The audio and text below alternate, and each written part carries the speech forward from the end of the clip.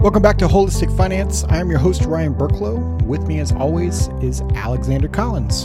And on today's episode, we're going to talk about how to have liquidity in retirement. Which is something that most people probably are not thinking about and should. And we'll walk through a couple examples of why and how it works. Yeah, for those of you listening, we understand most of you listening are not at the age of retirement. However, you are stashing money away in different accounts right now. And so we always talk about thinking with the end in mind. And so this concept that we'll go through very high level today will allow you to think differently as to where you're putting money today, as well as thinking bigger picture with, how a retiree typically acts. Because I get this question asked all the time, Alex, and I'm sure you do too. When I'm talking to someone that is either retired or about to retire, they'll sometimes question, like, why should I listen to you? And I just kind of politely say back, well, I've retired 57 times. How many times have you retired?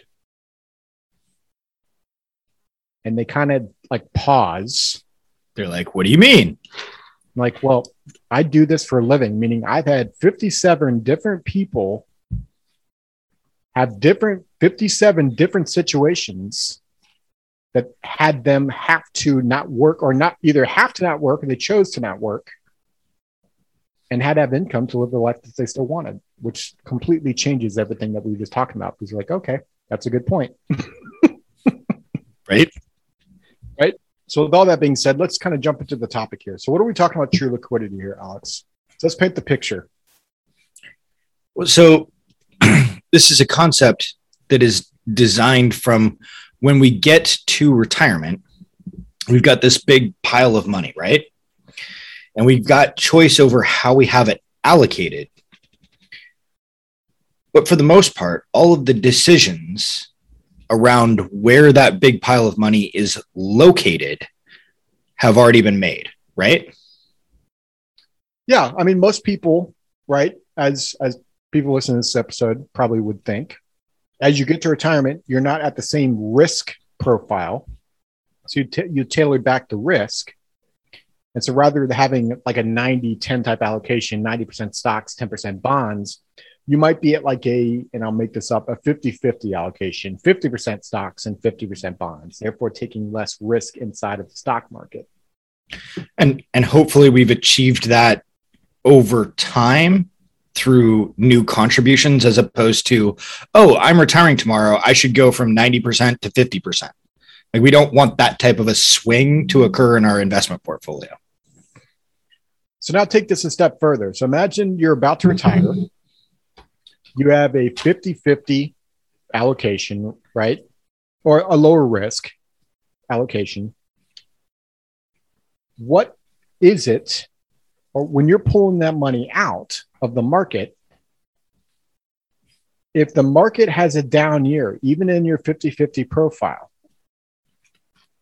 that means you take money out and you lost money in the market. So I'll throw out a figure here. Let's say it's $2 million. Let's say you're pulling out $80,000 from that portfolio. So it's at 4%. We've spoken about this prior, that 4% rule, kind of living an interest-only type of distribution strategy. And so you take out $80,000, but also that same year, the stock market lost 10%.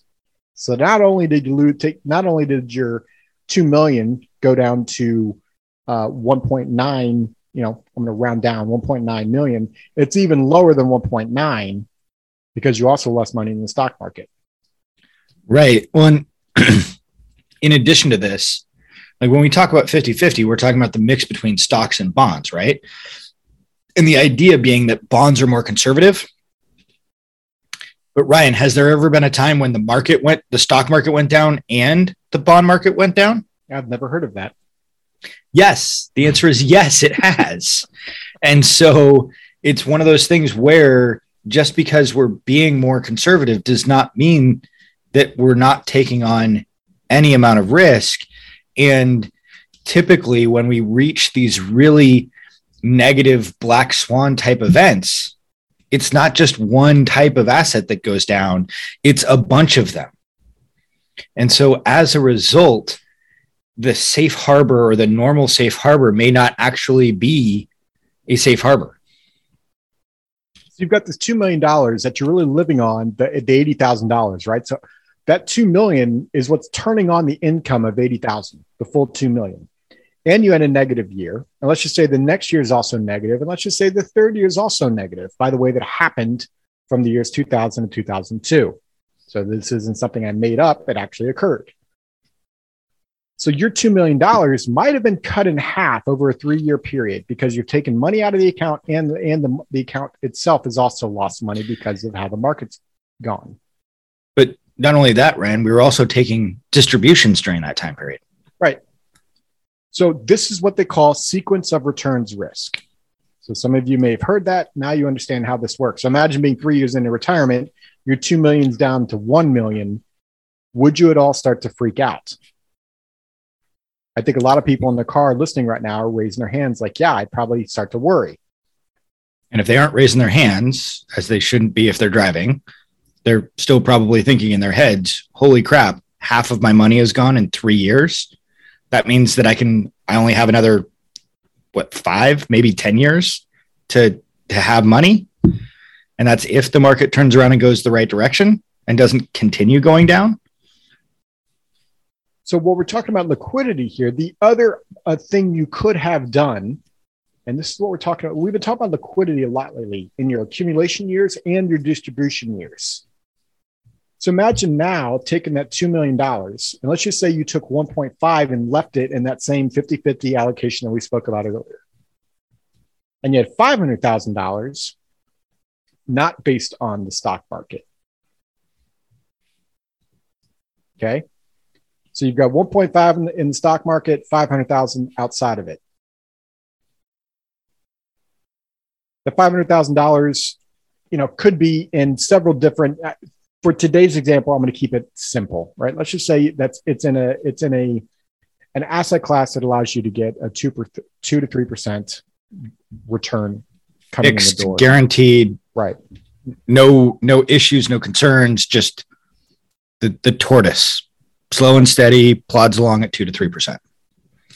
So 1.5 in the stock market, 500 outside. In that same example we were just talking about, those first 3 years being negative, and there's other negative years, right, that may occur. But in the negative years, you decide to pull money from the $500,000 pool of money, allowing the 1.5 that's still in the stock market to rebound when the years are negative, or hopefully rebound. Yeah, presumably, have it when it take income from the fixed component while you're down and allow time for the market to recover. Said another way, if you've got two piles of money, one pile of money is down for the year, and another pile of money is just kind of steady Eddie tortoise growing at 2 to 3% over year. The pile of money that's down for the year, is that the pile of money that you really want to pull from? No, you pull from the $500,000. So when we talk about liquidity, now we've got flexibility around where to pull money from, and in turn allows us still to take that $80,000 distribution just with more flexibility and more security at the same time. The location of those dollars matters in terms of what type of structure is it in and what are the underlying choices from an investment standpoint. So this goes back to, we've had this conversation as well, right? Not every dollar needs to be in a stock market type of risk profile. Not every dollar should be. Even in your accumulation years. Because when you get to retirement, now you've got different strategies depending on where you put your money. And if you've been putting your money in one style of bucket for 30 plus years, that flexibility just went out the window. Right. Which takes us, Alex, to the question of the day. And our question today is, what's your plan for when a market downturn occurs in retirement for you? We hope you receive value out of today's episode. If you have any questions, or if you have a topic that you would like for us to speak about on the podcast, make sure you head to holistic-finance.com. And at the bottom of that page, there's a way for you to engage with us there. If you're active on social media, you can find our Facebook page at Holistic Finance QFP. We tend to be active there. And as always, we hope that you have a good rest of your day and make it a great day. This podcast is for informational purposes only and is not to be construed as tax, legal, or investment advice. Although the information has been gathered from sources believed to be reliable, please note that individual situations can vary. Therefore, the information should be relied upon only when coordinated with individual professional advice. Guest speakers and their firms are not affiliated with or endorsed by Park Avenue Securities, Guardian, or Quantified Financial Partners, and opinions stated are their own. Guardian, its subsidiaries, agents, and employees do not provide tax, legal, or accounting advice. Consult your tax, legal, or accounting professional regarding your individual situation. All investments and investment strategies contain risk and may lose value. Brian and Alex are registered representatives and financial advisors of Park Avenue Securities, LLC. OSJ 333 North Indian Hill Boulevard, Claremont, California, 91711. Telephone 909-399-1100. Securities products and advisory services offered through Park Avenue Securities, member FINRA, SIPC. Financial representatives of the Guardian Life Insurance Company of America, Guardian, New York, New York. Park Avenue Securities is a wholly owned subsidiary of Guardian.